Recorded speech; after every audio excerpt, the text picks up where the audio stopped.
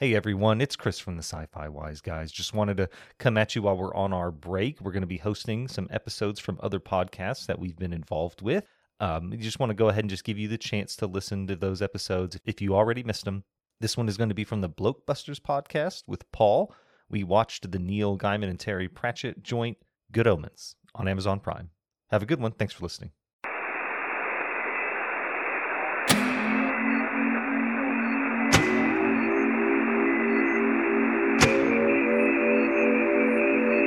Ports open. Tonight's story is somewhat unique and calls for a different kind of introduction. Who's gone off? Today we are canceling the apocalypse! Wait a minute. You ain't heard nothing yet. And this is? Lilu Dallas Multipass. Frankly, my dear, I don't give a damn. Houston, we have a problem. Have you tried turning it off and on again? Gentlemen, you can't fight in here. This is the war room. Now, where was I? Welcome to episode 135 of the BlokeBusters podcast. I'm Paul, and today I am joined by two random people who I just decided to have on because, well, they had nothing else to do, and I felt sorry for them, to be honest. They are Anthony and Chris from the Sci-Fi Wise Guys. How you doing? Doing well. I'm also doing well. Good. Glad to hear you're not, at the end of your rope, because that would make a very depressing episode, I think. So, especially given the subject matter, actually. But yes. Well, today we're here to talk about Good Omens, in case you aren't looking at the episode title. And yes, so. Written by Neil Gaiman, the TV series anyway. The book was written by both Terry Pratchett and Neil Gaiman. Terry Pratchett very sadly passing away from early onset Alzheimer's before this TV show got made. And every episode directed by Douglas McKinnon. And we'll get into that in just a little bit. But first, I wanted to ask you guys, what was your experience with Good Omens before we decided to do an episode on it? Chris, I'll let you. Oh, okay. We're arguing over who gets to go first. I'll go rock, ahead, paper, scissors for you. No, I think I was very interested in it the very first time I had heard of it, and I like the actors in it. We can, just go ahead and talk about, Michael Sheen, David Tennant. We'll get into them, but no, I was very interested. I just didn't get around to watching it until you suggested it. So, very much the opposite. I logged in. For our podcast, we watch a lot of things on Amazon Prime Video, which is, of course, where Good Omens is hosted as an Amazon Prime original or Prime Video original. So I was in there all the time. Saw the banner. Saw Michael Sheen and David Tennant and said, "Oh, that sounds interesting," and clicked it. Watched the first episode. Decided not to watch the second episode until my girlfriend got home, and then said, "Hey, you have to watch this with me." And then we watched all 6 episodes in a day, in an evening, really. So that would have been, I think it was very shortly after it aired. I believe it aired first, 2019. So right away, loved it. Had no idea the book existed going into it. Of course, found out about that afterwards, like reading about it. I do have the book. I also own a copy of the audiobook. I have read exactly 0 lines from it. I had intended I went actually and bought the book when the topic of this podcast first came up. So this has kind of been sitting on the burner for a couple of months, I feel. So yeah, I kept putting it off, and even yesterday I was like, oh yeah, I got to do that thing tomorrow. Maybe I'll read some of the book, and it didn't happen. So it still will happen eventually. It just hasn't yet. Okay. Yeah.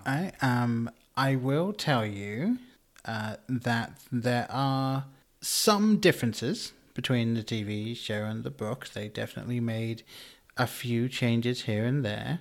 I will say, without giving anything away, most of the changes are from the latter half. So I think that when you read it, you'll definitely get several bits from it that are very familiar, and some things are even pretty much beat for beat the same. But I think you'll enjoy it because it's definitely a different version of the same story. And yeah, I think this was the only collaboration between Terry Pratchett and Neil Gaiman. And frustratingly, they had sketched out an idea for a second book, and they had ideas for that. Obviously did not come to fruition at all before Terry Pratchett's death, but they are making a second series. So I say they are making, I believe they've already filmed it. So that's supposed to come out this year at some point. I believe. Yeah, I think it is. I think it's either due to come out towards the end of this year or the very beginning of next year. So I believe they have already wrapped principal photography on that. So nice. Very interesting. But yeah, and as you mentioned, definitely Michael Sheen, David Tennant, fantastic in it. And I would say my overall experience with this was I had read the book. Probably about 15 years before the show came out, because that was way back when I was reading pretty much everything that Terry Pratchett was putting out. There were definitely a few of the younger books that I have not touched on, but the entire Discworld canon, with the exception of a few of the Tiffany Aiken books, I've read, and then I read Good Omens. I've also read the entire Long Earth series. It would probably be right to say that Terry Pratchett is my favorite author. There's definitely a few other people that are up there. But Terry Pratchett, I don't think anyone can hold a candle to that guy's writing. So yes, I heartily recommend you read that book. Noted, and then for sure. And then when they announced that the series was coming out, I was like, okay. I mean, Neil Gaiman's attached. He was heavily involved. He even wrote the screenplay for it. So I was like, okay, if one of the authors of the book is the screenwriter, and that he'd been on record many, many, many times about how he wanted to bring what Terry Pratchett had told him he wanted to the screen, then I had no real concerns about it. And then they mentioned who was in it, and I was like, I'm definitely on board, because David Tennant is my Doctor, for anyone who is a Doctor Who fan, and all of the other people that are in it, I was like, they've got some serious names in this thing, including some that you don't even really know are in it unless you actually go and look at the cast list. Because I mean, like, you've got like John Hamm is in it, who obviously is huge in America, and was probably a really great get for them. You got Francis McDormand as the voice of God, who's the narrator for the series. A couple of English people. Jack Whitehall was a real surprise to me, and we'll get into that in a little bit. A couple of English people. I like how you skim by half the cast list there. Can I give a special shout out, if I may? Sure. Famine, played by one Yusuf Gatewood, did some work on the originals, which is a show that I have seen every episode of with my wife. It's her sci-fi, and he's in a bunch of those episodes. He's great. So. The one that I actually did not know until today is that Benedict Cumberbatch is in this. Yeah, he plays the voice of Lucifer. He is Satan. Is the voice of Satan himself. Yeah. I did not realize that when I was watching the show. I actually think I paused it when he started talking, and Prime Video does that whole thing. Yeah. It pops up and tells you on the screen. He's like, "Yep, there it is, Benedict Cumberbatch." That's what I thought. Yeah, it was just. So he's Smaug, Sherlock, yes, Satan. Yeah, I think that might have been the first time I've correctly pronounced his name on a recording. So this is a special occasion. Yes, as opposed to butternut crinkle fries or as all of the other meme ways of doing it. Yes, I would say that was a very PG way of saying his name. Yes. There's yeah. Go ahead. Oh, so speaking of the cast list, I think John Hamm is the one who I think probably surprised everyone by showing up on screen, just because of who he is, and he's kind of, even if you don't know who he is, he's kind of that guy. Like, oh, that guy. Like I know him. He's in the other 14 things I've seen in the last few years. But the one cast or the one actor that stood out to me and made me kind of point at the screen was Muriel Enos as War. She had previously played the lead role in The Killing, which was a crime drama series where they're investigating she's a detective investigating a murder over the course of 3 or 4 seasons of television. So I loved her in that. I've seen her in a few other things, but when she popped up on screen, I was very happy to see her still working and doing other things. So, and I thought she did a great job of it. All of the Horsemen, really, just kind of creepy and there. Oh yeah, you didn't know what was going to happen. Yeah, yeah. I was curious what they were going to do with Death, and we'll actually get into a little bit of the real meat of the show. But this one I wanted to bring up because for people who do not know the Terry Pratchett books, Death is a character in the Discworld series. Because many sort of belief systems exist on the disc, and Death is an anthropomorphic personification of death. So he is a literal skeleton who wears a robe, carries a scythe, and rides a white horse called Binky. And he goes and he will take your life at the end of your life. He doesn't kill you. He's just there to take you. When I realized that Death was going to be in this series, I was wondering, because the Death in the Good Omens book speaks in exactly the same format as he does in the Terry Pratchett books, which is all capitals. So I wasn't sure if they were going to go the same with it. And there are some Discworld adaptations that exist out there, Going Postal, Hogfather, and Color of Magic. There might be one more, but I'm blanking right now. And they all have Death, and he is a skeleton in a robe with a scythe who has a horse called Binky. So it's like, okay, the only difference in this is he rides a motorbike. But I was trying to be like, are they going to go for it? Are they not? And obviously they didn't. I was... I had that twinge of sadness that it wasn't that Death, but I fully understood why they didn't do it, because it's different enough that it would have kind of taken a lot of people out of it if they didn't know the origin of that. So I appreciate it. Do you think that Death being portrayed the same way in Good Omens is hinting at it kind of sharing a universe with Discworld, or do you think that it's just an homage to Discworld? Yeah, and I'm not sure because he's definitely different. Obviously, the Death in this, the only thing that you really see of him is that he basically is a skeleton head.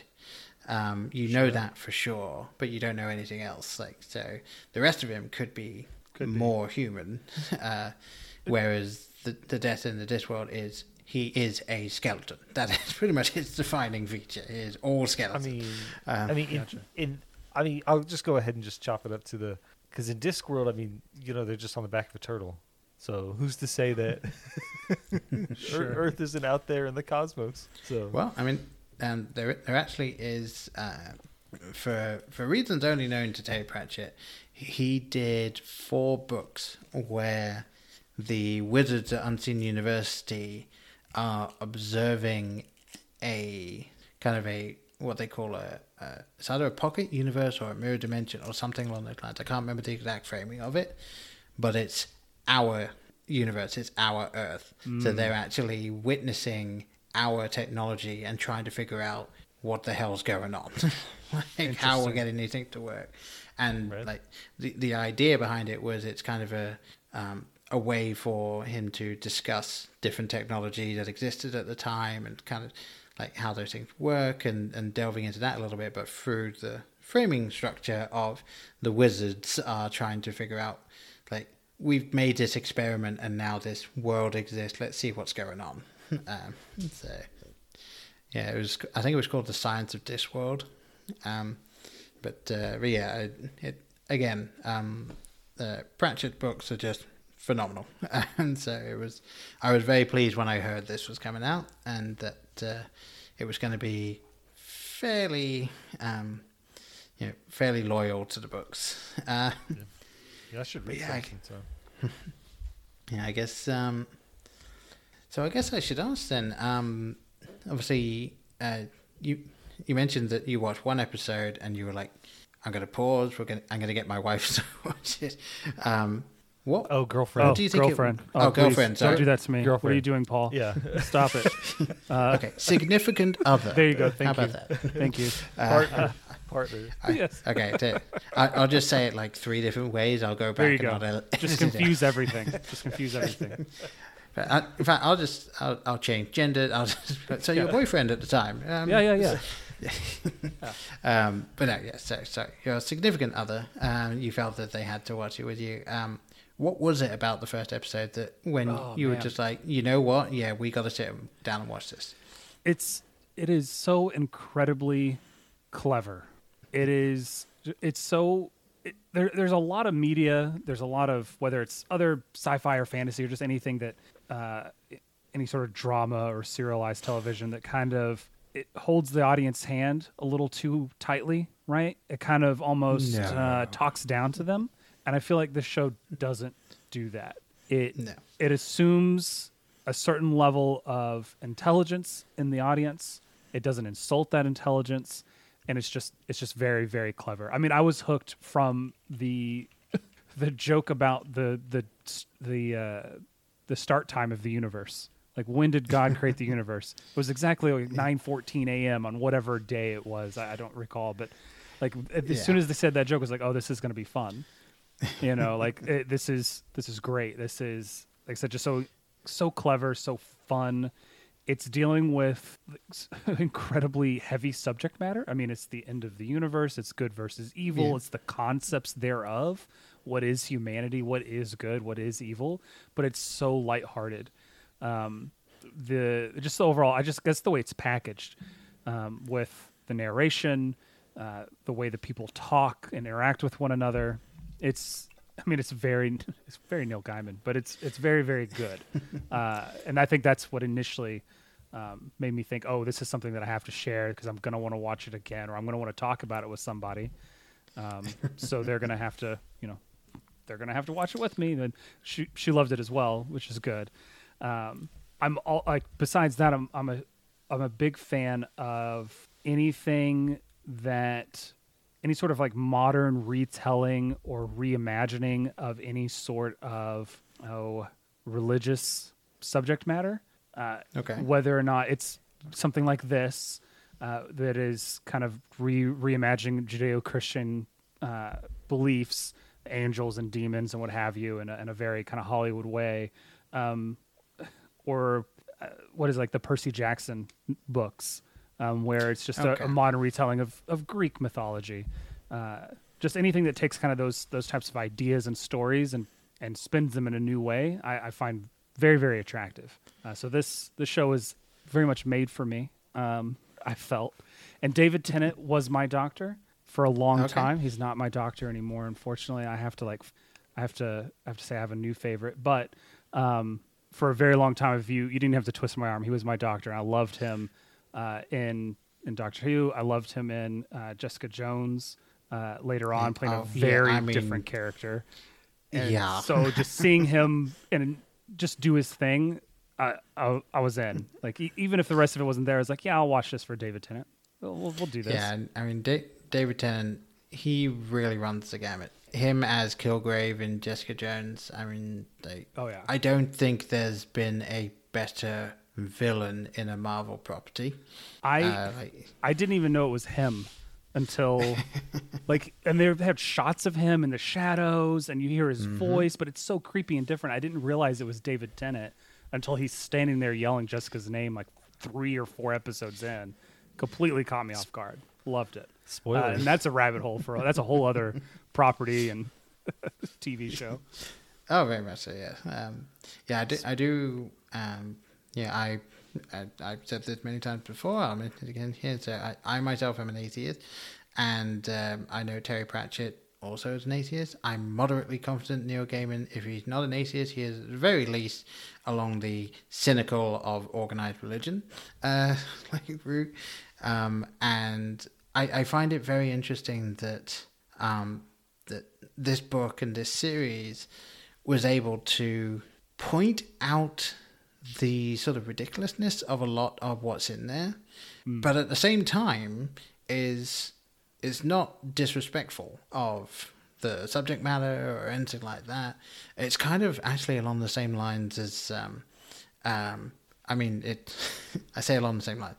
The same kind of thing could be said of the Book of Mormon, with Trey Parker and Matt Stone. They very clearly are being look at how silly this all is, but at the same time, they're genuinely not putting them down or anything like that. It's just there's ridiculous stuff here, but I think there's a lot to be said where you can when you put things into context, or you take them literally, oh yeah, no, this is totally how it happened, guys, and there just so happens to be some dancing and singing, but but same thing with this show, where they go through the Book of Revelations, right, leading all up into the Armageddon, and we're laughing the whole time, serious. Anthony, oh, never mind. I'll just say it. I'm also fairly well along the atheist line there, so I really enjoy anything that lampoons anything, not just organized religion. It's just such an easy target. But so yeah. I will say, jumping really quickly back to the joke you said that kind of made it for you, the whole thing about this one person said that the universe began at 10 a.m. on this date, and it said he was of course wrong by 15 minutes. It's that to me felt actually almost Douglas Adams-esque kind of humor. It's a very I would say that's a very English joke. It's just that dry delivery of that line. It feels very English writing and humor to me. I don't know. I'm glad that you liked it, but there has actually been one person who so far has been relatively quiet about whether or not you enjoyed the first episode. Oh, me? Oh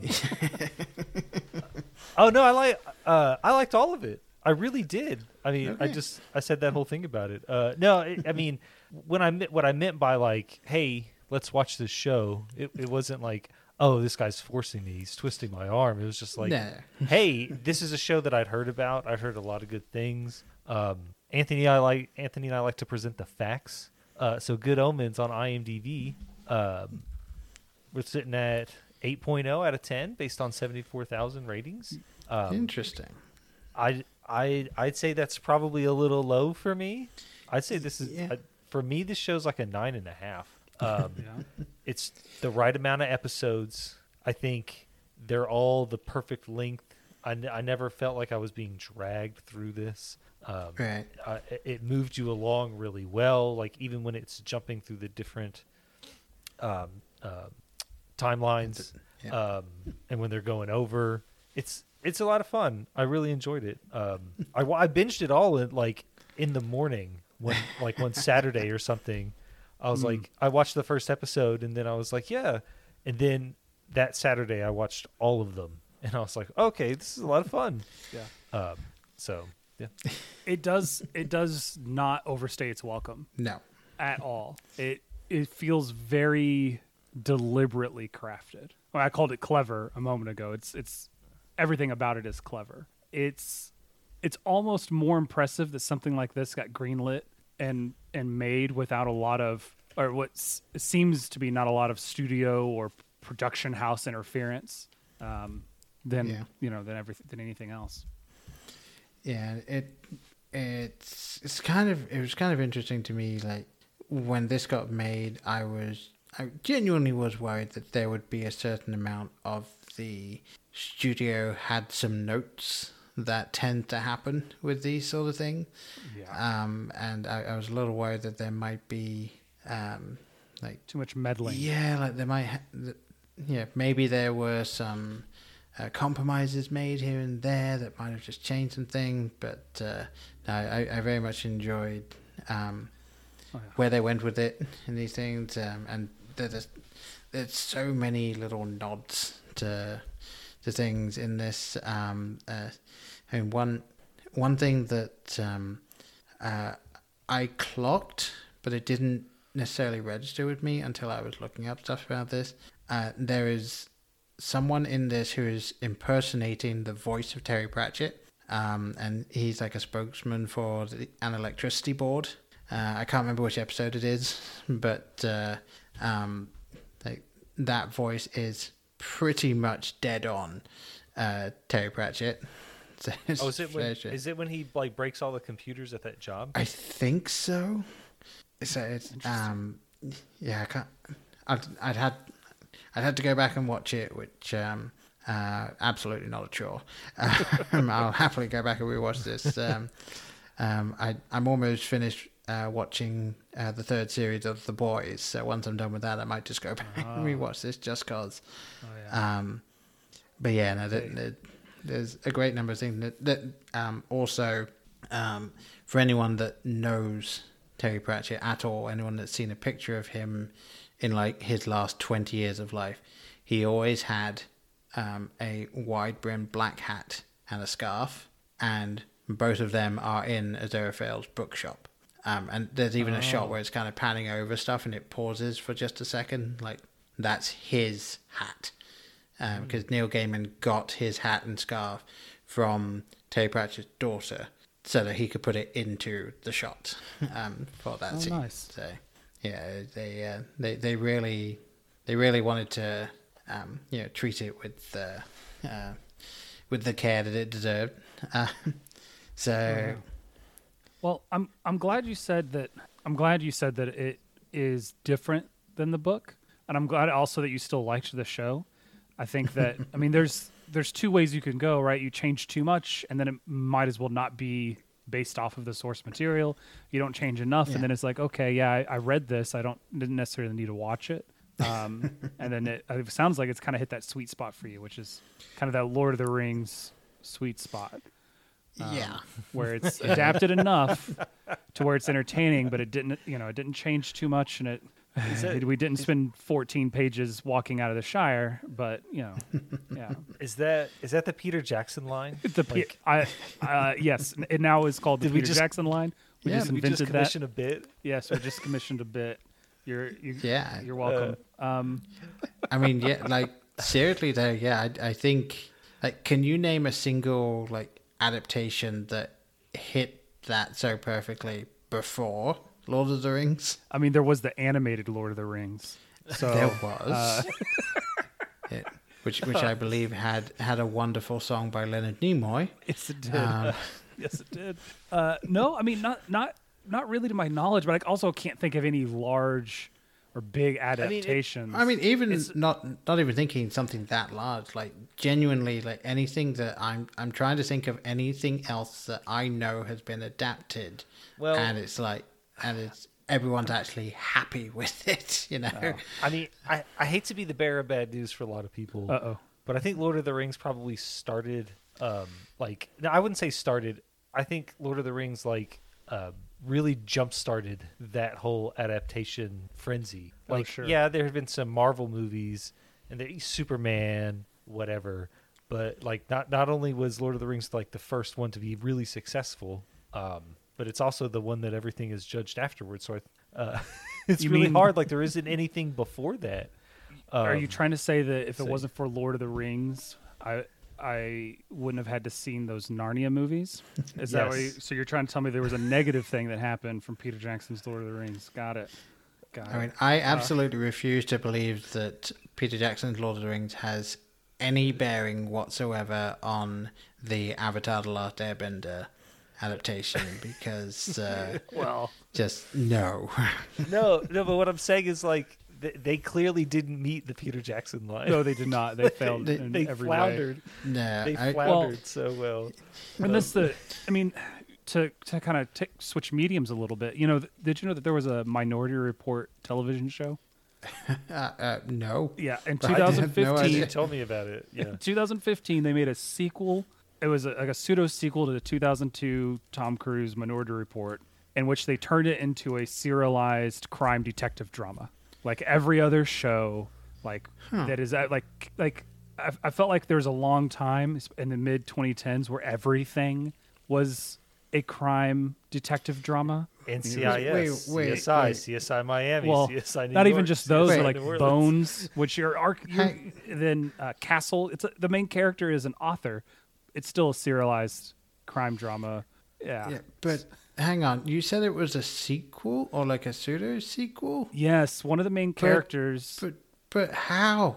I mean, spoilers for Minority Report. Spoilers for Minority Report. At the end of Minority Report, there's no such thing as the precogs division anymore. How the hell did they turn it into a procedural? One of the kids that was the precogs, he's now an adult, and he still sees the future, and he teams up with some detective, and they fight crime together.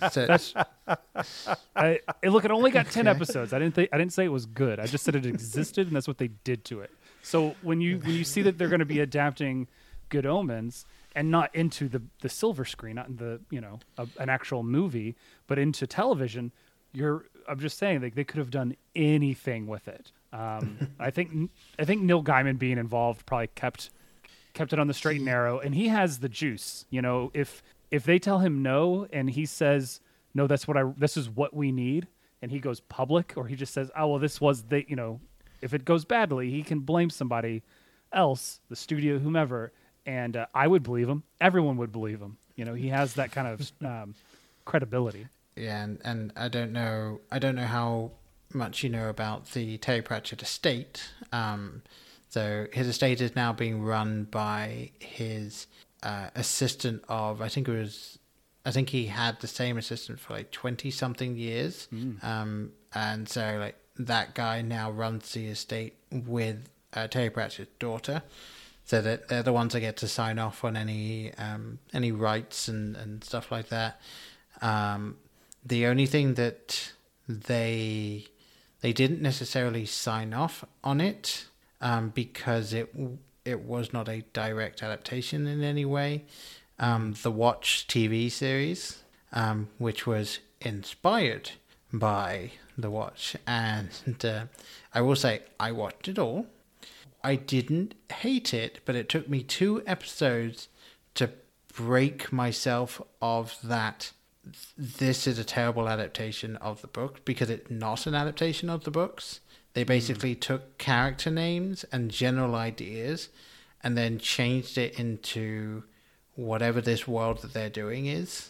And it's almost like a gritty cyberpunk kind of version of it, but instead of being cyberpunk, it's sort of slightly high fantasy setting.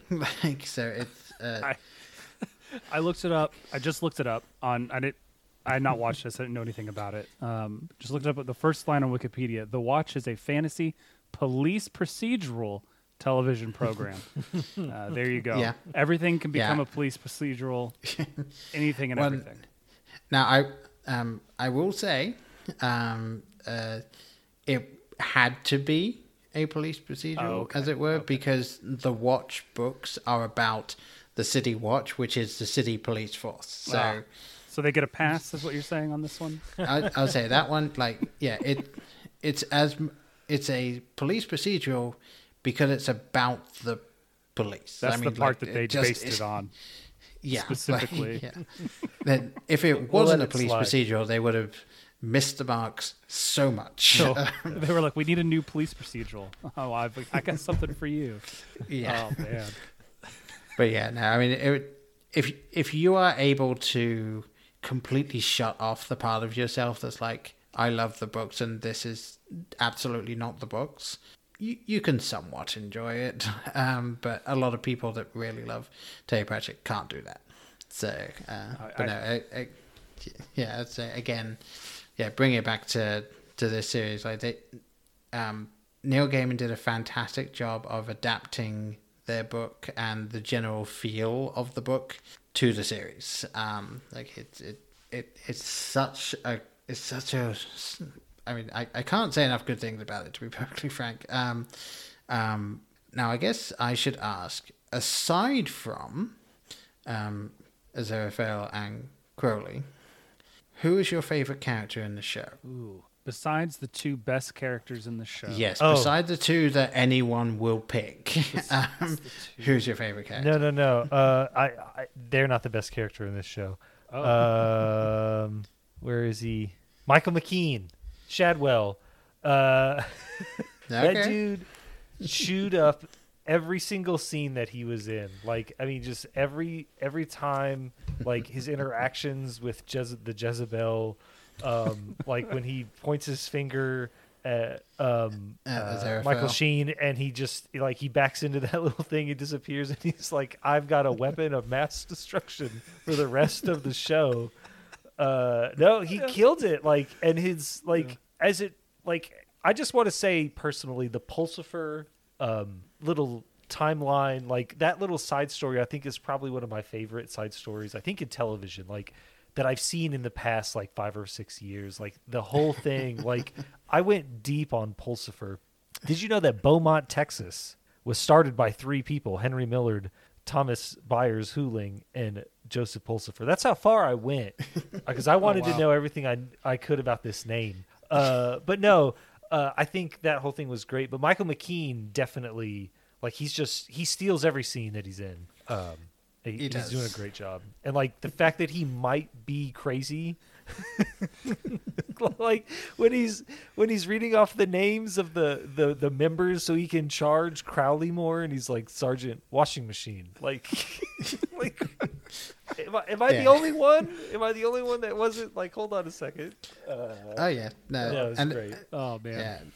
Yeah. That absolutely is part of the joke, is that, like, you know, Aziraphale and Crowley, like, they couldn't really care. Like, they don't care enough to actually look at the names.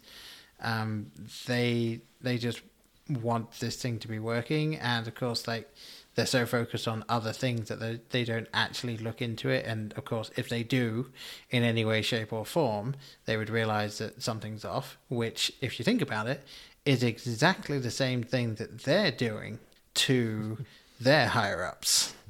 Yep. Because they said they're just kind of signing off saying they've done things, and then no one ever bothers to check. So, like, it's incompetence all the way up. I think the moral of the story is that, like, middle management just isn't needed, right? Like, that's. Am I the only? I'm just saying, like, hey, as a proud former member of middle management, you're probably right. Yes. No, I thought their story was great. Yeah. So I was going to. I kind of want to change my answer to be Michael McKean. I was going to say Miranda Richardson as Madame Tracy, for all of the same reasons. She's it's for a character. I mean, there's only 6 episodes of this, so it's less than 6 hours long, because each episode comes out at 50 some odd minutes, and then there's credits, right? There's a theme title and then credits. So there's not a lot of screen time, even for our main cast. I wanted to know more about her. Out of all of the other characters, I was like, I could use more Madame Tracy. Like, her interaction, like, how did she meet Michael McKean's character? How did he Shadwell? And I wanted to know, like, how did she become the person she is? Because she's fantastic. Like, she just kind of takes his verbal abuse, and it's like, oh, I'll put some tea on, or hey, do you want lunch, or whatever it is. I really, and then the fake out. I think it's we're getting deep into spoilers here. For anyone who, for whatever reason, is listening to this and hasn't watched the show yet, you should stop and just go watch it. This, your podcatcher will actually pause right here, and you can come right back. No big deal. When he's like, "Well, I guess I should ask you the question, huh?" And it's like, "Oh, he's going to ask her to marry him." I can't say it, but yes, like it was fantastic. Their interactions are amazing. I think between the two of them, excellent side story or B story there.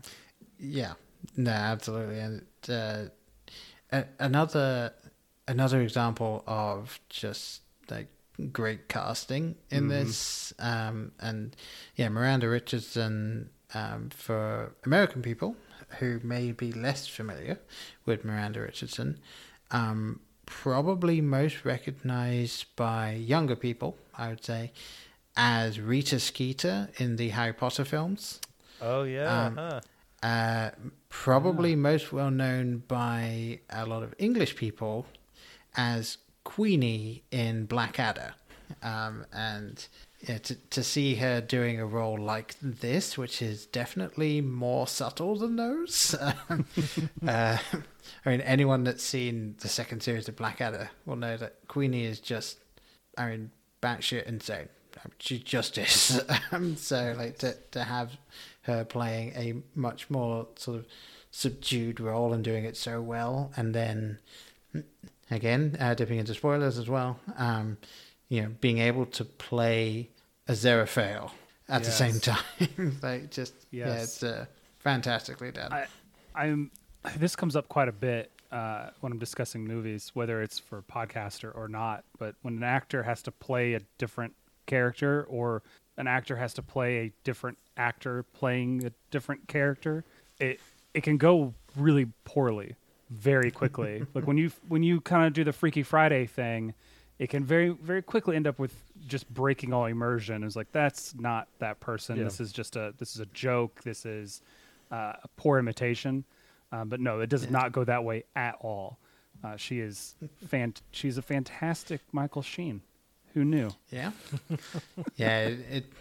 It's one of the things where it's like, I'd say one of the best examples of what you just described that I've seen before is actually again in Harry Potter, and it's and I had to look this up because a little while ago I was trying to think about it and I looked it up. So the scene where spoilers for Harry Potter, Hermione is using the Polyjuice potion to pretend to be Bellatrix Lestrange, and for that scene Emma Watson watched Helena Bonham Carter go through the scene as Bellatrix Lestrange. She then did the scene as Hermione pretending to be Bellatrix Lestrange. And so then Helena Bonham Carter went and did the scene again. So it's Helena Bonham Carter imitating Emma Watson as Hermione, imitating Helena Bonham Carter as Bellatrix Lestrange in that scene. And she does that fantastically. And it was the same in this. Like it was so good to see Miranda Richardson really going for it, and I very much enjoyed some of the things that were in this. That actually this will be interesting for me anyway. So when I read books, I do not get pictures in my head of what I'm reading. I cannot picture something in my head I have not seen before. So whenever someone, you get those things where like there's a book, there's loads of descriptions about characters, and so people always have pictures in their heads of what the characters look like, and then whenever there's an adaptation, people go, well, that's not the person I would have had for my character because it says this, and this. Like, for me, just don't. Your headcanon, yeah. Yeah, I just don't have that. I can't picture the locations that these people go to, anything like that. I'm just reading the story and enjoying the story. That's what happens. So, so when I saw this, like, this for me is now going to be like what I see as I'm reading the book. And I very much enjoy that. But I was going to ask, since one of you, I apologize, I do not remember which one of you it was, has the book now. Yes. Do you think you're going to have the same thing? Like, you're going to read the book and you're going to see David Tennant and Michael Sheen as these characters, as the things going on? Oh, 100%. I mean, especially since I've seen the show before the book. Right. It doesn't really matter how they describe them. I'll think about it when that comes up, and then I immediately will replace it with David Tennant and Michael Sheen. There's no way not to. They are those characters to me. You can't disassociate? No, I don't. No, come on. No. You know I have no imagination. I can't disassociate that at all. Paul, do you have an inner monologue? No. Oh, interesting. Okay. Yeah, I have no inner monologue, and I don't just have thoughts going in my head during the day, and I also don't hear myself when I'm thinking. So, yeah, no, I just have nothing. I have the exact opposite of that, where I won't shut up in my own head. So yeah, very interesting. my wife has that, and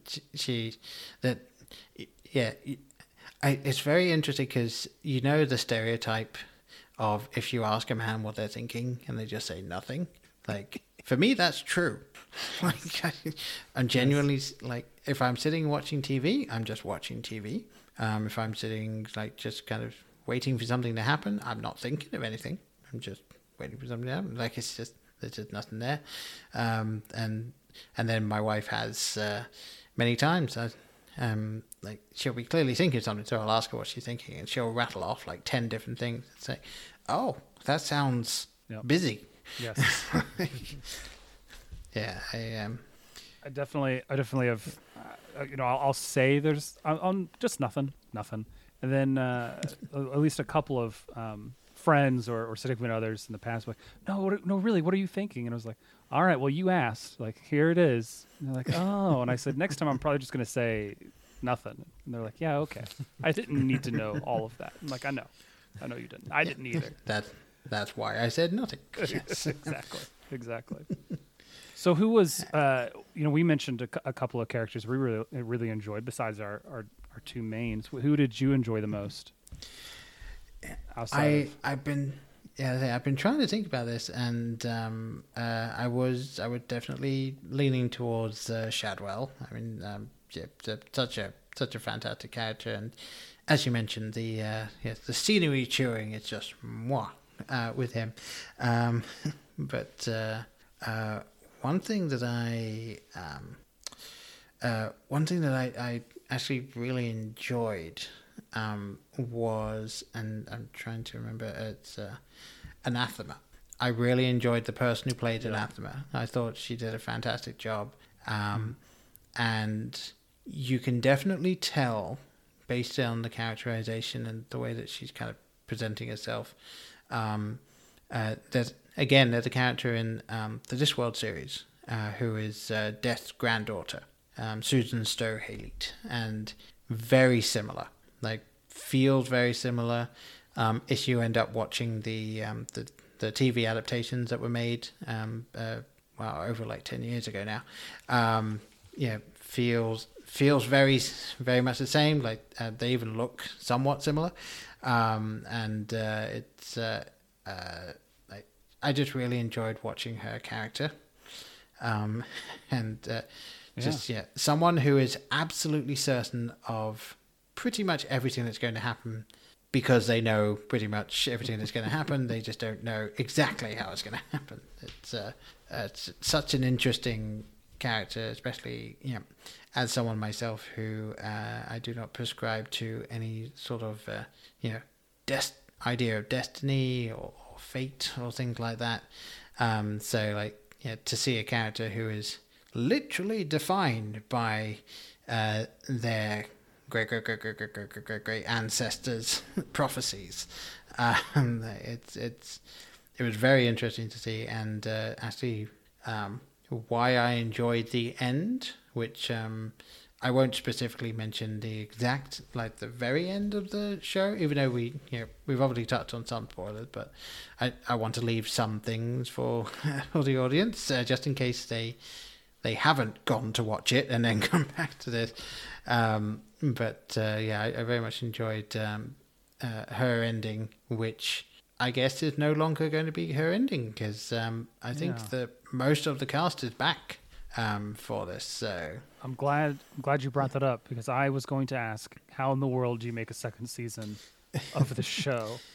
I don't feel like they ended in any sort of like typical TV show cliffhanger.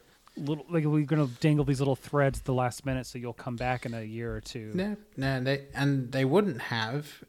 Again, following the book, that there is, like, not trying to spoil the book here, but I would say there is something at the end of the book that would leave it open.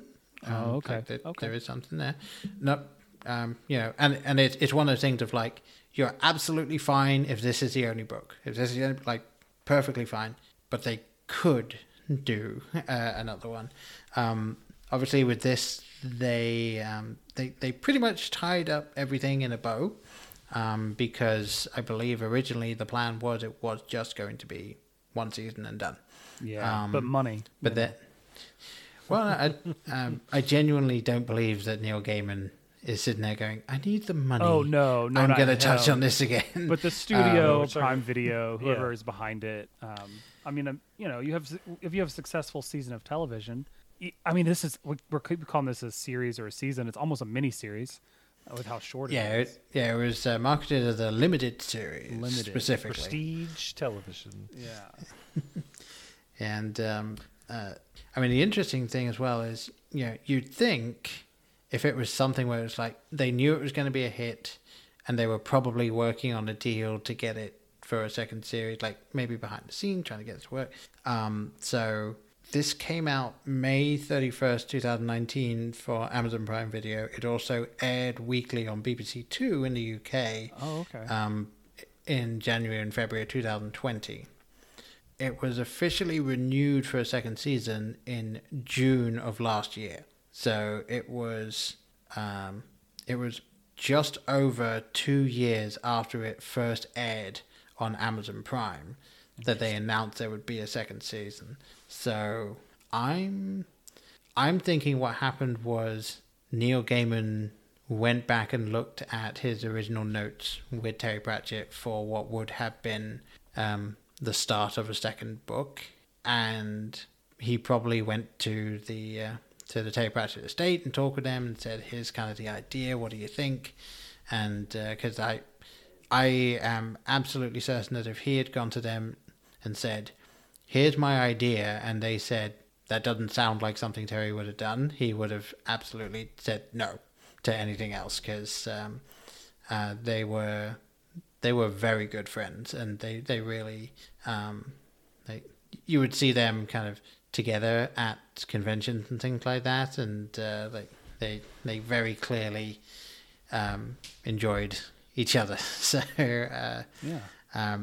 so you're saying he took we feel like he took the time to get the second season right. Like, it was more of, we're not going to commit to this until we know we have something good and everyone's on board. Yeah, because deadlines, that type of thing. Yeah, David Tennant, Michael Sheen's back. The majority of the same crew and cast, as far as I know. I think at least some of the cast is back as well. So yeah, I think it's going to be interesting. And I don't know if it's going to be, maybe it'll straddle like some of the stories from before this happened and then the aftermath. Like seeing what happens then, because I mean, there's a point in the series where Crowley is saying, like, so yeah, we're gonna like go to a different part of the universe, right? Like, it's gonna go off into the stars. I hear it's nice in Alpha Centauri this time of year. Yes. Yeah. Which yeah, so I don't know. Like, maybe there'll be some weird, almost Terry Gilliam-esque, like weird sci-fi bit that happens at some point. It's like I honestly have no idea. I'm just intrigued to see what they do with it. I have no clue what they could do, but I think I trust them to do whatever. I think it's kind of where I'm at. Yeah, I mean, like at this point, David Tennant could probably say no to anything he wants at this point and not work anymore and just live off the royalties of everything that he's done, given that he's been in Doctor Who and Harry Potter and the MCU. So I think for him to agree to come back to the character says a lot. And he I don't know if you've seen many of his interviews and things. Like he has said that he will not take something that he does not feel is worth it.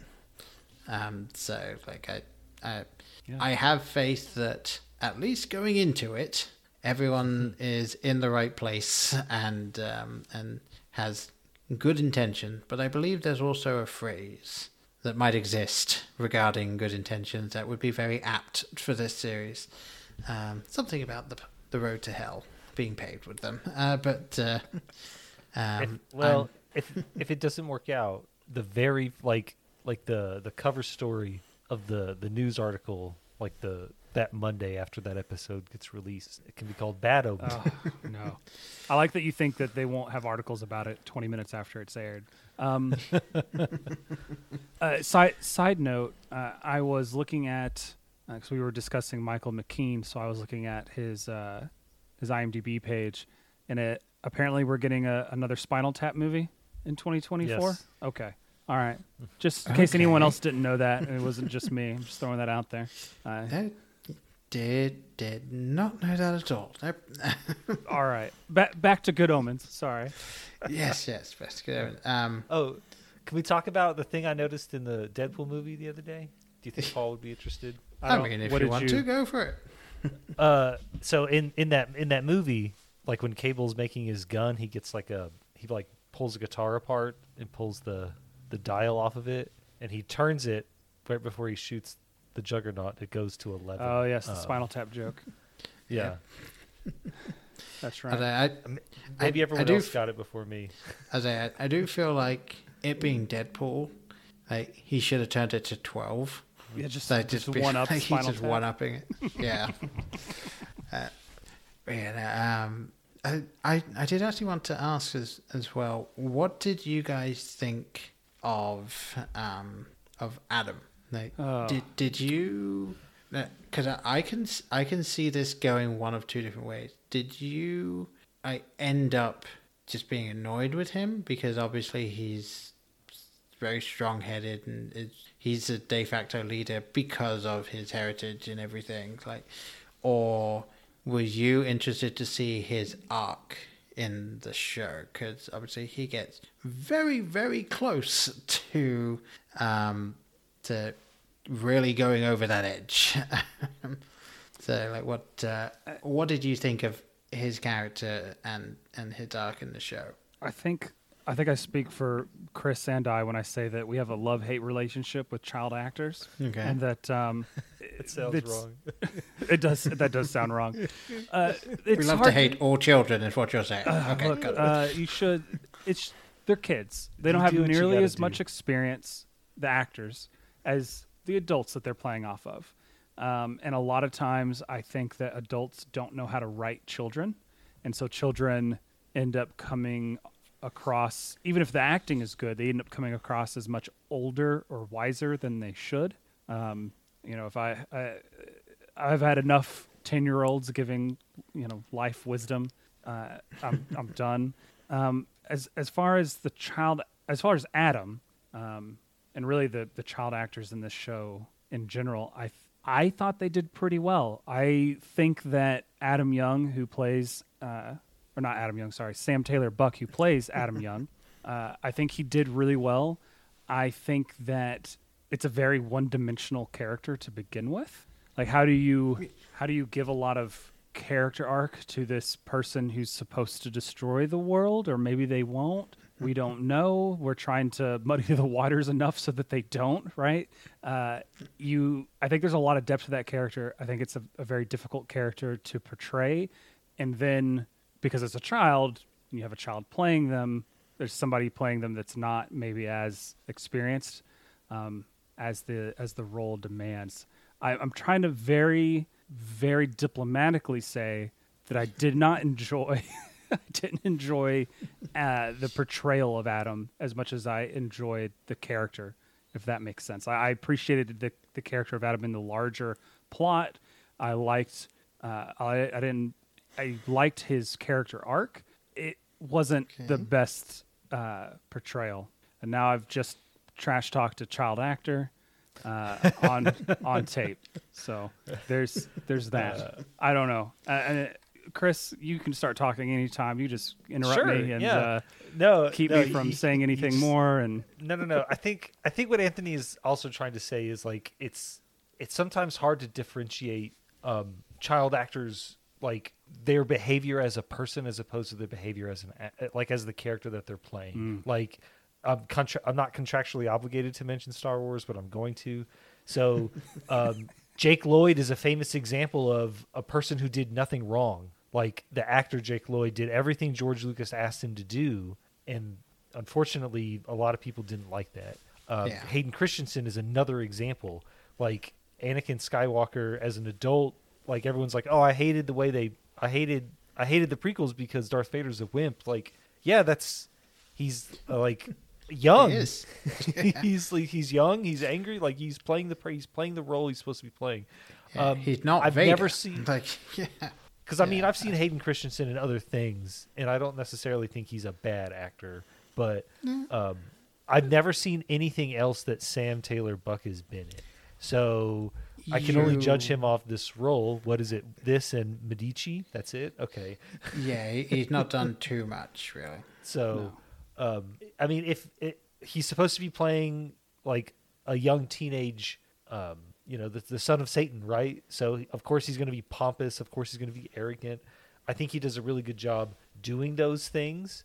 I didn't tire of his performance, I guess is what I'm trying to say. Like, I didn't dislike it. I think the performance matched the character. Yeah. But what Chris but said. I can see where Anthony's coming from is like it's hard. Like they're a kid, right? Like not everyone is. I mean, I don't want to say Leonardo DiCaprio because it's such a high bar, but what child actor, like that off the top of your head besides him, maybe Kirsten Dunst, she's always done really well. So sure. The ones that make it out of childhood acting are usually the ones who are going to be good actors anyways. That's fair. The question of whether or not I found the character annoying or what have you, he was a bit much at times, but I think he's supposed to be. But I also don't know how much of that is the script and the direction and how much of that is Mr. Buck. Yeah. It's hard to know. Right. It's interesting because I have I have an idea for where the genesis of like what his character is supposed to be came from, but the problem is it is so uniquely an English character. I don't know if many people outside of England, and even a fair number of people in England, will know about it. So there was a book series which became, I think it became a radio series as well as a short TV series back in the 90s. I think at some point in the 90s it was a TV series, potentially the 80s. It was called Just William, and the entire premise of it is that William is a kid who is sort of the leader of this group of about 3 or 4 boys, and like he is just like he's trying to get them to go on adventures. He's trying to do the cool thing, often to the chagrin of his family and his school and anything else that's going on. And it's like it's like Little Rascals. Kinda, yeah. Describing it sounds like Dennis the Menace to me. Yeah, would be the kind of American. Well, Dennis is a solo act. That's true. That's true. He is a menace.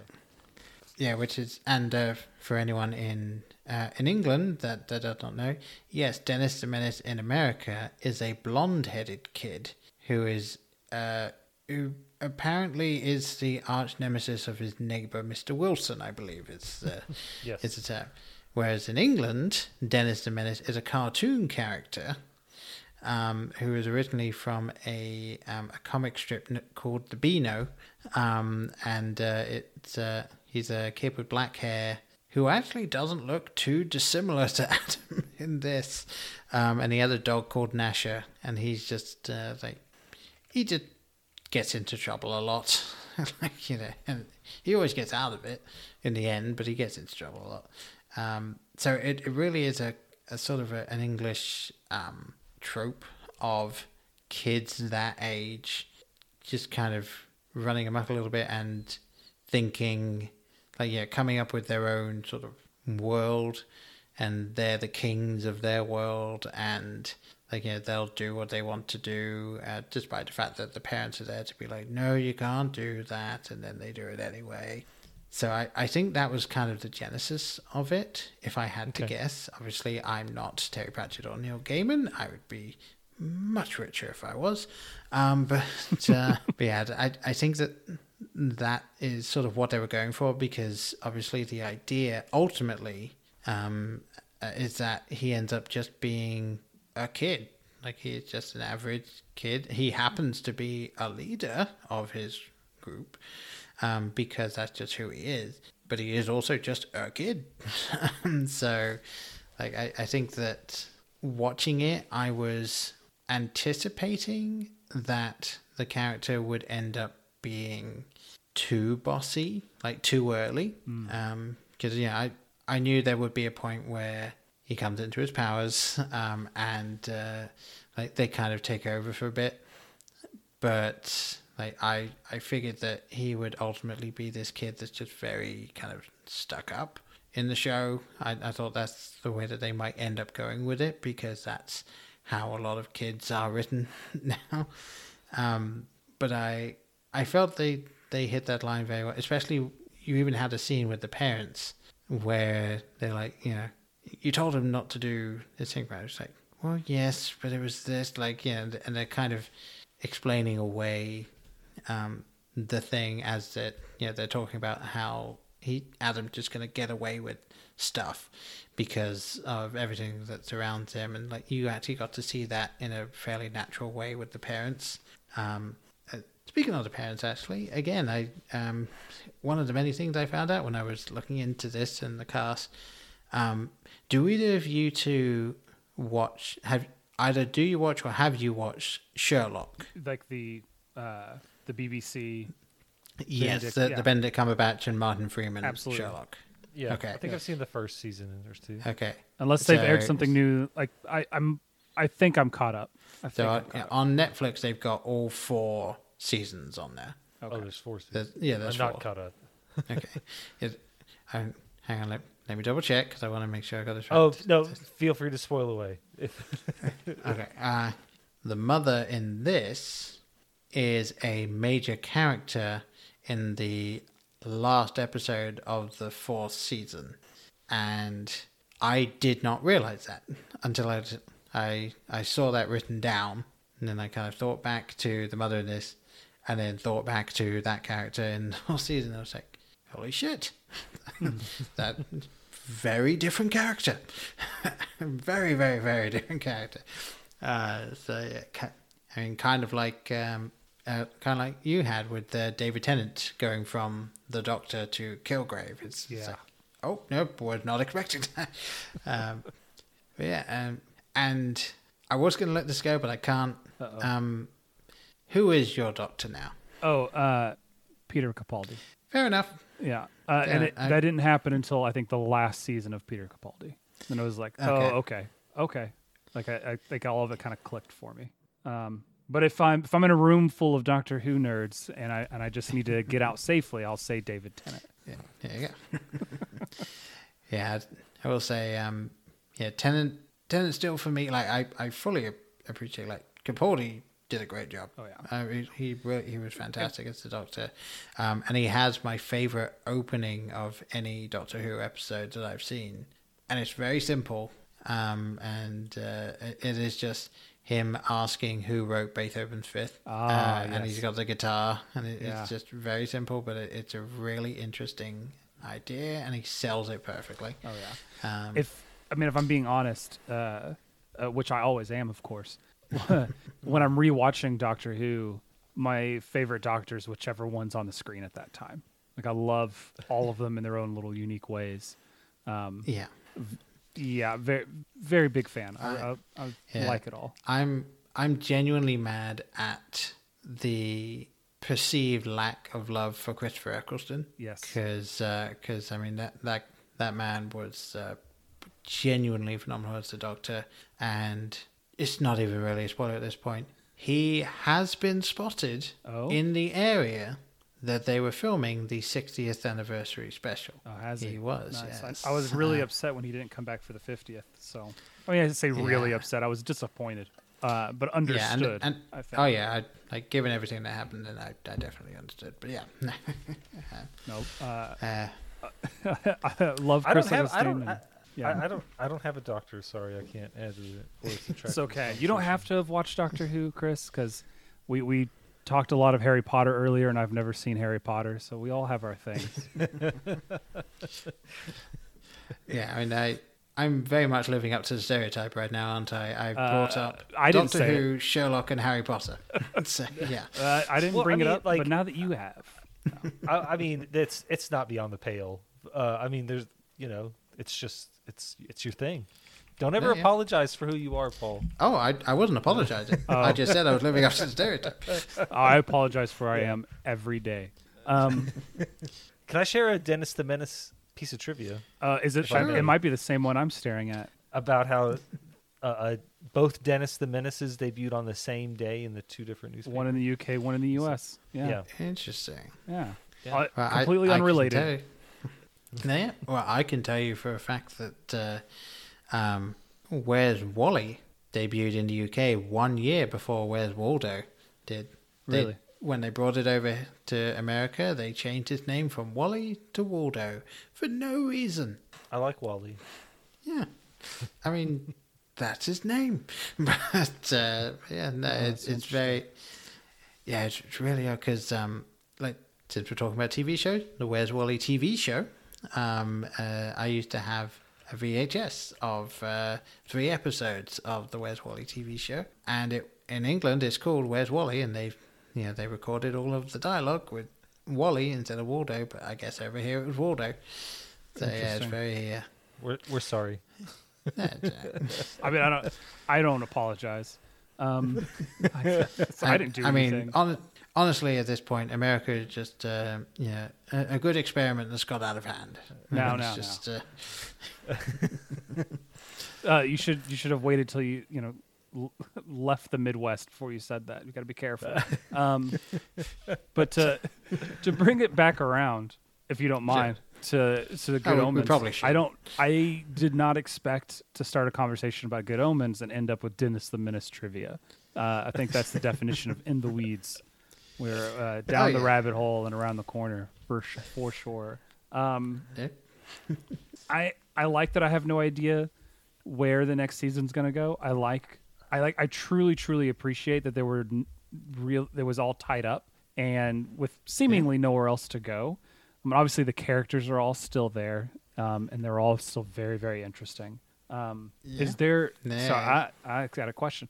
Is there anything that you don't want to see in a season 2? Is there a character or storyline you'd like to see just stay in season 1 and never come back? Like, what would be too much pandering?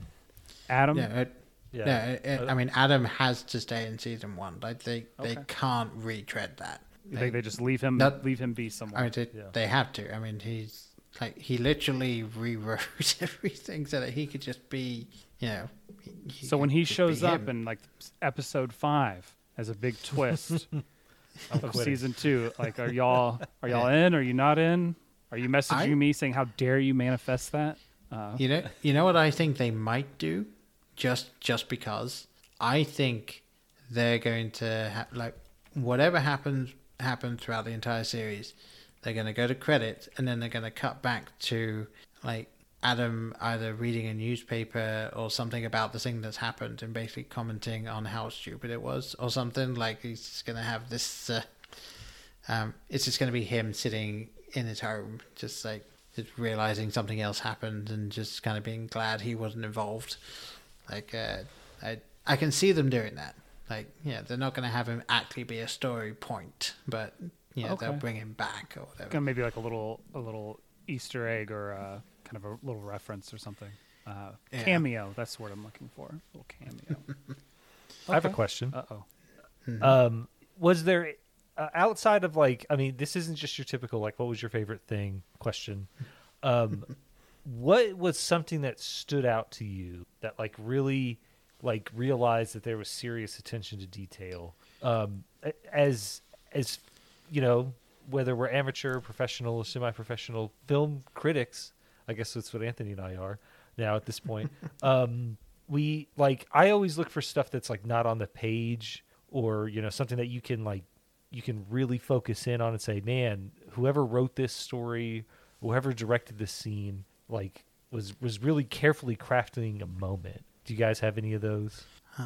I don't necessarily have anything that specifically stood out to me around that type of thing. Like that, there are so many things, and I think it's such a like just pointing out both Michael Sheen and David Tennant, and I feel like we've been lax on Michael Sheen because I mean that Aziraphale is just such a fantastic character in this, but obviously we're more familiar with David Tennant's work, so, or at least two of us are.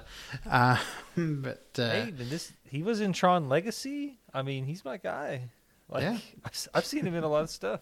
Yeah, no, that's it. He's done so much fantastic stuff. It's just like in terms of, I would say, the zeitgeist. Like David Tennant has been definitely more prevalent in nerdy shit, shall we say? But yeah, I think those two working together and like the little moments that they kind of had there and the way that they kind of lent into that, I thought was great. But I'm going to kind of tie it to a question I was going to ask you guys as well. My absolute favorite moment, or I would say couple of moments in the entire show, is Crawley's last drive with his car. Yeah, because I mean that it's so well done, and I don't, obviously one of you is not going to fully understand this reference, or at least fully get it. But for the shot where the car finally sort of gives up the ghost, his will is not enough to hold it together anymore. The director apparently was talking to him about the scene, and David Tennant asked him, like, so what is it you want me to do? Like, is there anything you want? And he said, imagine it's the TARDIS. And David Tennant went, okay, got it. And that's what they went with in that. So, like, yeah, it's... I know what the TARDIS is. Yeah. Well, I've got a couple of moments, if I may, that really stood out to me. One of which, Anathema, great character. The name or the word anathema, by definition, is something or someone that one vehemently dislikes, or a formal curse by a pope or a council of a church excommunicating a person or denouncing a doctrine, or a strong literary curse. So, like, she's an anathema to like the whole end of the world, which I thought was really interesting because she's a witch, and like the whole thing about the church running them down, and the whole witch hunts. Yeah. Very interesting. I like that. The other scene I really enjoyed is the postman. All the scenes with the postman I thought were really funny. Like just like the audacity that this guy has to walk into like this tent in the Middle East where like there's all this tenseness in the air, and he's like, yeah, I'm here just delivering a package. And then his meeting with death, like 10 out of 10 movie making. Like I thought everything about that scene was fantastic, like from start to finish. And then like I really enjoyed the Shakespeare scene. Of course. Like it's great. But yeah, no, I had a couple moments. Like I said, I think the show is really well shot. I think it's well directed. Obviously, it's well acted. But like, as someone who's not familiar with the books, I probably there's probably a lot of things that I missed. But I do appreciate being able to hey, that's a nice little moment there. That's a lot of fun. Yeah, so. I will say there is one thing that I know you mentioned. Something that isn't necessarily from the page to the show. There is something that is in the show that, to the best of my recollection, is not commented on at all, but is a direct thing from the book, which is that every single time Crowley is driving and the tape is on, it's Queen, and there's a reason for that, but they don't touch on it at all in the show, and I don't know if they just they couldn't find a good way of getting a line in about it, but it is such a good holdover, and I was so glad that they kept it in there, because it is there's a solid page in the book explaining why that is the case. And it's something that is actually kind of lost now, because it only really made sense when you had tapes, and to a lesser extent CDs in the car. I've actually had that reference joke bit, I don't know what you'd call it, spoiled for me, so I do know what you're talking about. I'm trying to remember who did that, but who I was speaking with, but that was their fun fact about the show, but I won't say it because it's pretty good.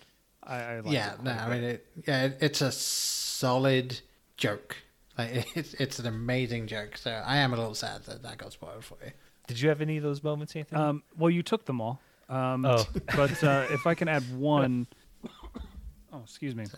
But if I could add one, it is the Horsemen being defeated, because they're besides death, it's just a reflection of mankind, and it's not real. It's something we've made up or have done to ourselves, and the amount of commentary squeezed into that, what, a minute? How long? That seems not very long, where he sends the Horsemen off, was fantastic. I kept expecting something. I was like, I don't know what's going to happen with the Horsemen. How are they going to overcome them? Are they just going to send them off? I was expecting some sort of lame Deus Ex Machina, and it's still kind of Deus Ex Machina, but it's not lame at all. It's a kid.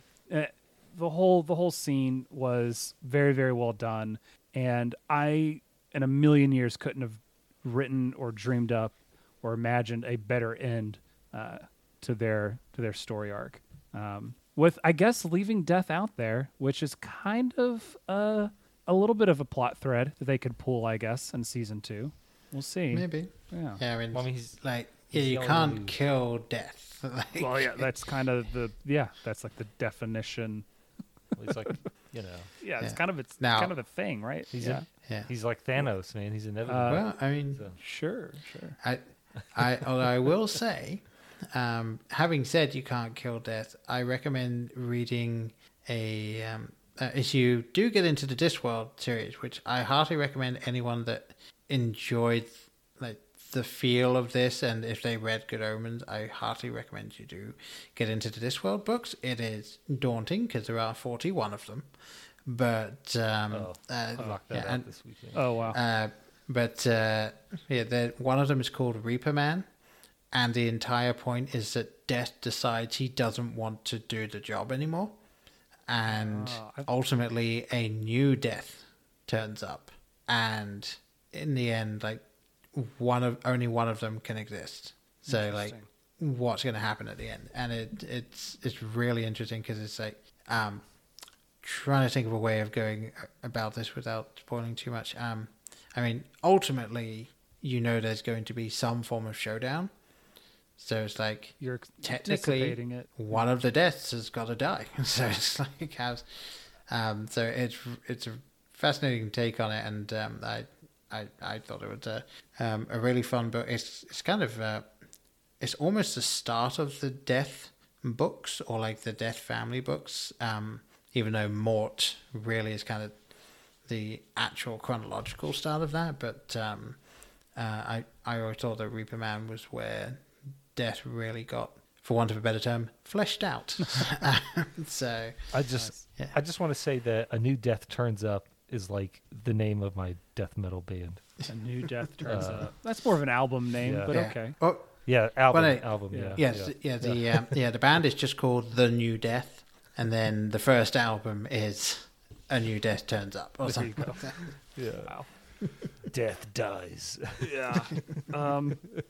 Man, the chances of that having already happened are so high. But yeah, we'll try to make a band. We'll create a profile on Spotify so no one else can take it. And then we'll go learn some instruments. Yeah. That sounds too complicated. And then we'll sing, or we'll only have songs that are tangentially related to Terry Pratchett in some way, shape, or form. If Christopher Lee can do those, what was it? Was it Man of War? I forget. He did that. He did some heavy metal music. It was fantastic, and they were like 20-minute long songs. And we could do entire Discworld chapters as songs, and then we have that's so much material, right? That's 41 albums.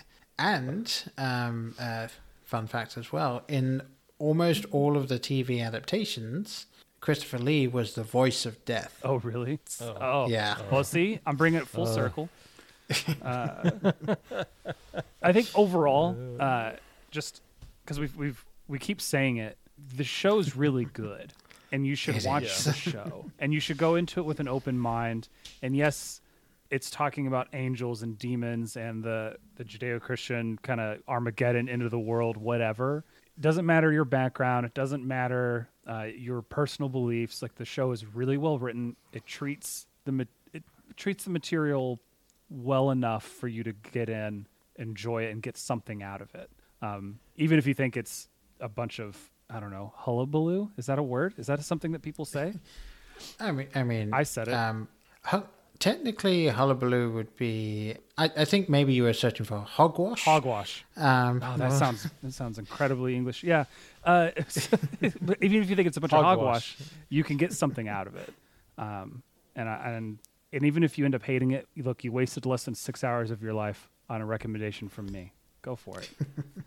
Yeah, and I mean, this show. I think it goes to show how much we enjoyed it. That even though, on this podcast we do spoilers and things like that, we've been just enjoying talking about it and kind of talking around it, because ultimately I want anyone listening to this that hasn't seen it to see it. So I didn't want to do too many spoilers, and I feel like the majority of the show is we haven't really spoiled much. We definitely talked about the things we really liked, but out of context, don't make a huge amount of sense. Not at all. So I think if anyone takes anything away from this other than, well, those guys like to talk about completely different things than the title of this episode, is yes, absolutely, just go and watch this whenever you can. If you have a free Saturday, just binge it. You'll be happy you did. Or do what I do every now and again, which is just put it on at the end of the day. Maybe you even if you only get through half an episode, in 2 weeks you're done. So just make your way through it and just enjoy the sort of genuine insanity of some of it, because it's very gleeful. And it's absolutely, it's just a wild show. Like, I think it's I don't think we've really touched on it, but like, it's very unexpected. Like, all the different moment to moment. Especially for someone who's never read the books, every time we jump to a new scene, I'm like, what? And then it somehow all ties together at the end. Absolutely. Yeah. If anything else, even if you hate it, you have to watch it before you can send us hate mail, and we know you want to. So go watch this, and then let us know. Yeah, I don't think I've talked to anyone that has watched the show that didn't like the show, and genuinely anyone that has spent the time to sit down and watch it has enjoyed it. Oh, yeah. So Yeah, I know a couple of people who have refused to watch it because they don't think they'll enjoy it. Well, they're wrong. But yeah. Yeah, pretty much that's what I told them. Which I think at this point is just out of spite. It's just don't want to watch it. Because he likes being told they're wrong. They might be doing that thing that Anthony does, because he likes to, when people are like, hey man, have you ever seen blah blah blah? And he's like, oh, I make it a point to not watch these things so I can tell people, oh no, I've never seen it. Yeah, every time someone tells me that I should watch Harry Potter, or that they're surprised I haven't seen Harry Potter, I put it off for another month. So I don't have to watch that movie for another 6-7 years at this point. So if the inverse is true, all I had to do is keep telling you not to watch it, and then maybe you'll watch it next week. I haven't thought that far ahead. So you might have found a loophole. I'll figure it out. We'll figure it out. Well, obviously, in your own time, it is definitely... Have you read the books? No. Okay. I read the first chapter of the first book in 2001. Okay. There was something about an owl. Yeah. That's all I remember. Fair enough. I recommend, if you haven't read the books, don't worry about it. Probably at this point, since the first chapter didn't hook you, you may not enjoy it. Also, at this point, I would argue against sending any more money towards the author of the books because, sure. If you do get a chance to see the film at some point, go in blind. You'll definitely get more out of them than you would if you were to. Oh yeah, I would never read the book if it's going to spoil the movie. Please. Yes, you wait till you've seen it, and then you get the book, and then about a year later you read it. I gotta watch the movie to know wwhether or not I'm going to enjoy the book. Right. So that's how it works. Now that I've upset so many people just now. I think unless it's something you guys specifically want to go over, I have one thing, if that's okay. I know we've been going on, but this is a bit. I don't know how much you like bits, Paul. I can be fond of bits. On our podcast, Sci-Fi Wise Guys, we have a bit in which we ask a very simple question of each other. So I'm going to ask you this question, and then I'll explain it if it needs to be explained, which it will. So, Paul, who is Kelsey Grammer? And this means if you had to recast one character from this show, you had to recast them as Kelsey Grammer at any point in his career. Shadwell. Who would you choose to replace and why? Mm-hmm. Oh, really? Okay. Oh, you came in strong. I think you're the first guest, or like whether we've had a guest on or been on other shows and done this bit, who's just immediately known how to answer this question. Well, I mean, think about I'm thinking of Kelsey Grammer from Frasier. Of course, Like his flailing around, like the good God, like that stuff, like Shadwell. Shadwell. Okay. As much as I enjoyed Michael McKean, if I had to shove Kelsey Grammer in here somewhere, that's where it'd go. Fantastic. Chris, did you want to answer this question? I got a controversial take. It requires some thought exercise, but is it Madam Tracy? It should be, but it's not. No, he's Satan. Like interesting. Like when he comes out of the ground, it's not Satan. It's just a big blown up version of Kelsey Grammer. Not even that. He's just standing there as Kelsey Grammer. He's not Kelsey Grammer in like a Hellboy outfit or anything. It's just no. It's just a huge CGI Kelsey Grammer with his like big hairy body. Oh no. Tell you what it is like everything else is filmed like on set, everyone does see shaking around like, oh no, something's happening. But then for the shots of Kelsey Grammer, it's just him standing on a model village with like the camera down, pointing up at him, and then they just put those two together. There you go. Well, yeah, that's what I imagined. I imagined a big Kelsey Grammer, and Benedict Cumberbatch is still the voice. Wow. To make it even funnier. Okay. Wow. All right. I was kind of stuck between two different choices. I was going to say that he should maybe play Arthur Young, the father of young Adam, just kind of out of nowhere, kind of this like little bit role that is important, but just not the role you'd expect Kelsey Grammer to be in. But I think Chris probably knows who I'd pick. I want to say Gabriel. I want to say replace John Hamm with Kelsey Grammer. I think Kelsey Grammer does the real soft-spoken and then really angry really, really well. And I think he could have pulled it off. For some reason, I thought you were going to go with Haster. No, like I think he has to be. If he's going to be supernatural, it's a little too busy of a. It's a bit too busy of a part. I think Haster's really busy. Yeah. And KG's a little cooler. Yeah, he's got to wear the nice suit. Yeah. You know, he's got to have an entourage of beautiful people. Like that's KG. You know, like season 1 Cheers, KG. Anyways, thank you for indulging in the bit, Paul. Yeah. So can I tell him the history of that? I bit, mean, if sure. you don't mind? If you, Paul, if you care, here it is. Yeah. Sure, why not?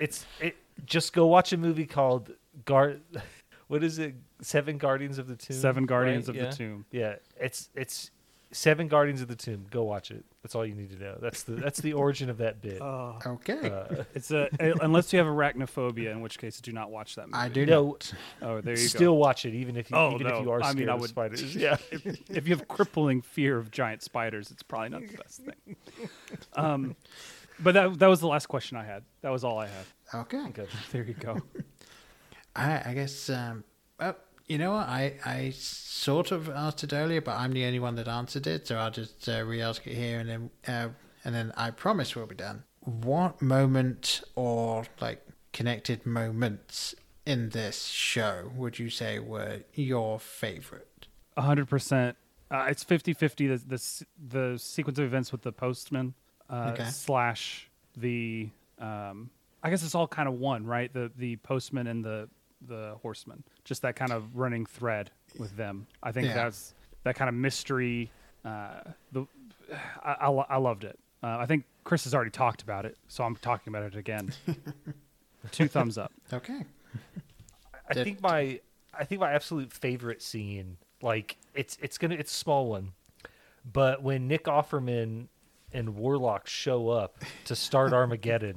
Yeah. And like Nick Offerman he's acting like he's so self-important, and it's just like the absolute comedy that like of everything leading up to that moment, like tickles me. Like it's a really funny scene, like in the meta context of the show, but like it's like played up for laughs, but it's kind of like this is a transition scene where we see like exactly where the plot comes to a head, and then it's over like that.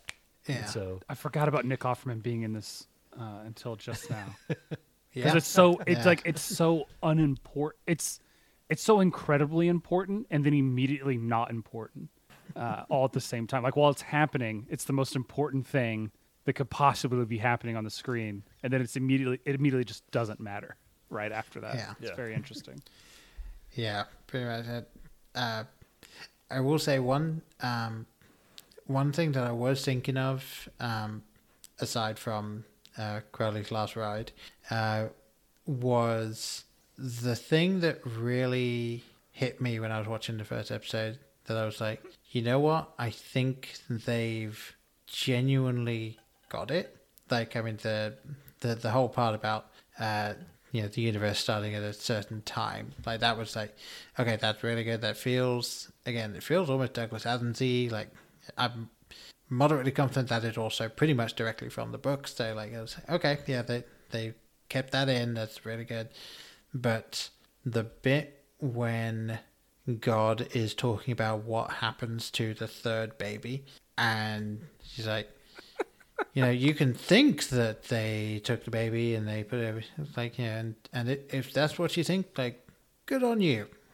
Like, it's just that slight morbid tone that follows it. It's like, what happened to that baby. They're not going to show it. They're not going to give you this is what happened to the baby, but it's like, and it's like they just had that sinister undertone to it, and I was like, okay, yeah, they are willing to keep this in. Like, I'm sold on what they're going to do with this series, and they didn't even necessarily go quite that dark again. at least for a little while. But it was so good to see that they were willing to do that. So yeah, that was a good part to me. But I think that final car ride, yeah, that's probably going to be my favorite thing every single time I watch it. All right. Yeah, I think with all of that, we've probably spoken for a lot longer than we should have, but I don't care. So, so what I'll do now, I may as well throw it to you guys and just say, like, you know, if people have enjoyed listening to us talk about a lot of things, and then also sometimes Good Omens, they want to reach out to you guys, like, where can they find you? Yeah. We didn't plan this. Okay? No one ever plans this part. I don't know why. No. Well, it's, you don't plan to talk about yourself. No. So we have a podcast. We're the Sci-Fi Wise Guys. You can find us anywhere that podcasts are. If you can't find us on the service that you use, you can reach out to us. Our Twitter handles at Sci-Fi Wise Guys. We watch straight to stream. I say that we took a little bit of a detour the last few weeks, but for the most part, we watch straight to stream or straight to DVD style science fiction and science fiction adjacent movies, shorts, television shows, YouTube videos, whatever it might be, fan films once or twice. Distribute originals, which is a word we found on Wikipedia and does exist. We did not make it up. But basically, if it's straight to stream and science fiction or science fiction-ish, we watch it and we talk about it. So there's a lot of things in there that you've probably watched and heard of, like all of the Disney Plus Marvel and Star Wars, the new Star Trek.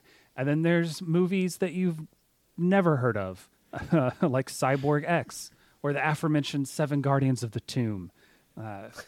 Some excellent B movies and some not so excellent B movies. So if you're a fan of anything that might be odd or you're looking for something new to listen to, check us out. We give tons of recommendations. And try to make jokes, usually at my expense. Okay, I have a question for you. I have not delved into your back catalogue very much, so have you guys done Llamageddon? No. Deep Llamageddon? Deep sigh. Is that an asylum film? No. It is it is a sci-fi horror film. A killer llama from outer space crash lands on Earth and brings death and destruction to everyone in its path. Comedy, sci-fi. Okay. We do have a rule that we won't watch asylum films, since the goal of the podcast is to find those hidden gems, like those B movies or those independent films that most people aren't going to see but are actually really good. Which we find a good bit of those. We also find a lot of garbage, and we find that asylum movies are meant to be garbage or meant to be parody, so we stay away from them. That's why I asked, because Llamageddon definitely sounds like an asylum special. I'd say I do not believe it's asylum. It is definitely too low budget for that. It's lower budget. Oh, good. All right. I am pulling up the schedule right now, and I am posting Llamageddon right in the middle of October, so that we can get it in our Spooktober list of films. If that's okay. Spocktober. Yeah, Spocktober, where we're going to do horror and sci-fi. Yes. Perfect. Right, good. Llamageddon. Thank you. You can find us on all your social media platforms at Sci-Fi Wise Guys, and always email us suggestions at sci-fi-wiseguys@gmail.com. Please. Yes, please. Awesome. All right. Well, I'm glad that I was able to make a recommendation there, and maybe I'll join you. I don't know. We'll see. I see. Well, I mean, if I'm gonna watch this, you're gonna have to talk to me about it. Yeah. Oh no! If you're gonna make me watch it, then by God, you're gonna watch it too. Oh, I can tell you right now. Myself and my wife watched The Velocipaster one evening, which is. Holy shit, is it both incredible and terrible at the same time? I mean, just watch the opening 3 minutes. That's all you need. It's incredible. But after we were done, it was on Amazon Prime, and then it was like, people also watched, and like the third one along was Llamageddon, and we both went, we need to watch that at some point. So, Well, we're gonna recommend a movie to you then. Willy's Wonderland. Yes. Have you ever seen Willy's Wonderland, Paul? I've heard of that, but How do you feel about Nick Cage? I am a huge fan of Nick Cage, whether he's being serious or whether he's being Nick Cage. So he's very much both in this film. Okay. The less you know about the film, the better. But I will say that of all of the films that we've ever reviewed for the podcast, it is the only one where during the end credits, I went on Amazon and bought the Blu-ray, and so I own I bought a physical copy of that movie before the credits could end because I loved it so much. I thought he was going to give you something bad, like no, that's the whole point of our podcast is we look for movies. I know, but he just gave us something called Lamageddon, so I thought you were like going to get back at him a little bit, but no, Willy's Wonderland is an excellent suggestion. Yeah, great independent film. Yeah, I'll check it out. All right. Well, once again, I think we should probably cut it off. So, seriously, thank you guys for coming on. It's been a blast. I always enjoy talking about these things with new people, and it was great having you on. And I absolutely need to get you back at some point. Maybe it'll be slightly less time, but I'll get you guys back on. But yeah, thanks everyone for listening. And tell you what, one more time, real quick, why don't you guys just give us your handles and everything, because obviously you gave them during that entirely long spiel about other things as well. So go ahead. One more quick time, where can everyone find you? We are the Sci-Fi Wise Guys. I'm Anthony. That was Chris. You can find us on any podcast platform under the sun or social media. We're on Twitter at Sci-Fi Wise Guys. All right. Wonderful. Well, yes, there you go. Go check them out and tell them that we sent you. And thank you guys one more time for coming back in. It was fantastic having you, and I will see all you guys next time. Bye. Have a good one. In case I don't see you, good afternoon, good evening, and good night. Hang on a minute, lads. I've got a great idea. Louis, I think this is the beginning of a beautiful friendship. You're still here? It's over. Go home. Go.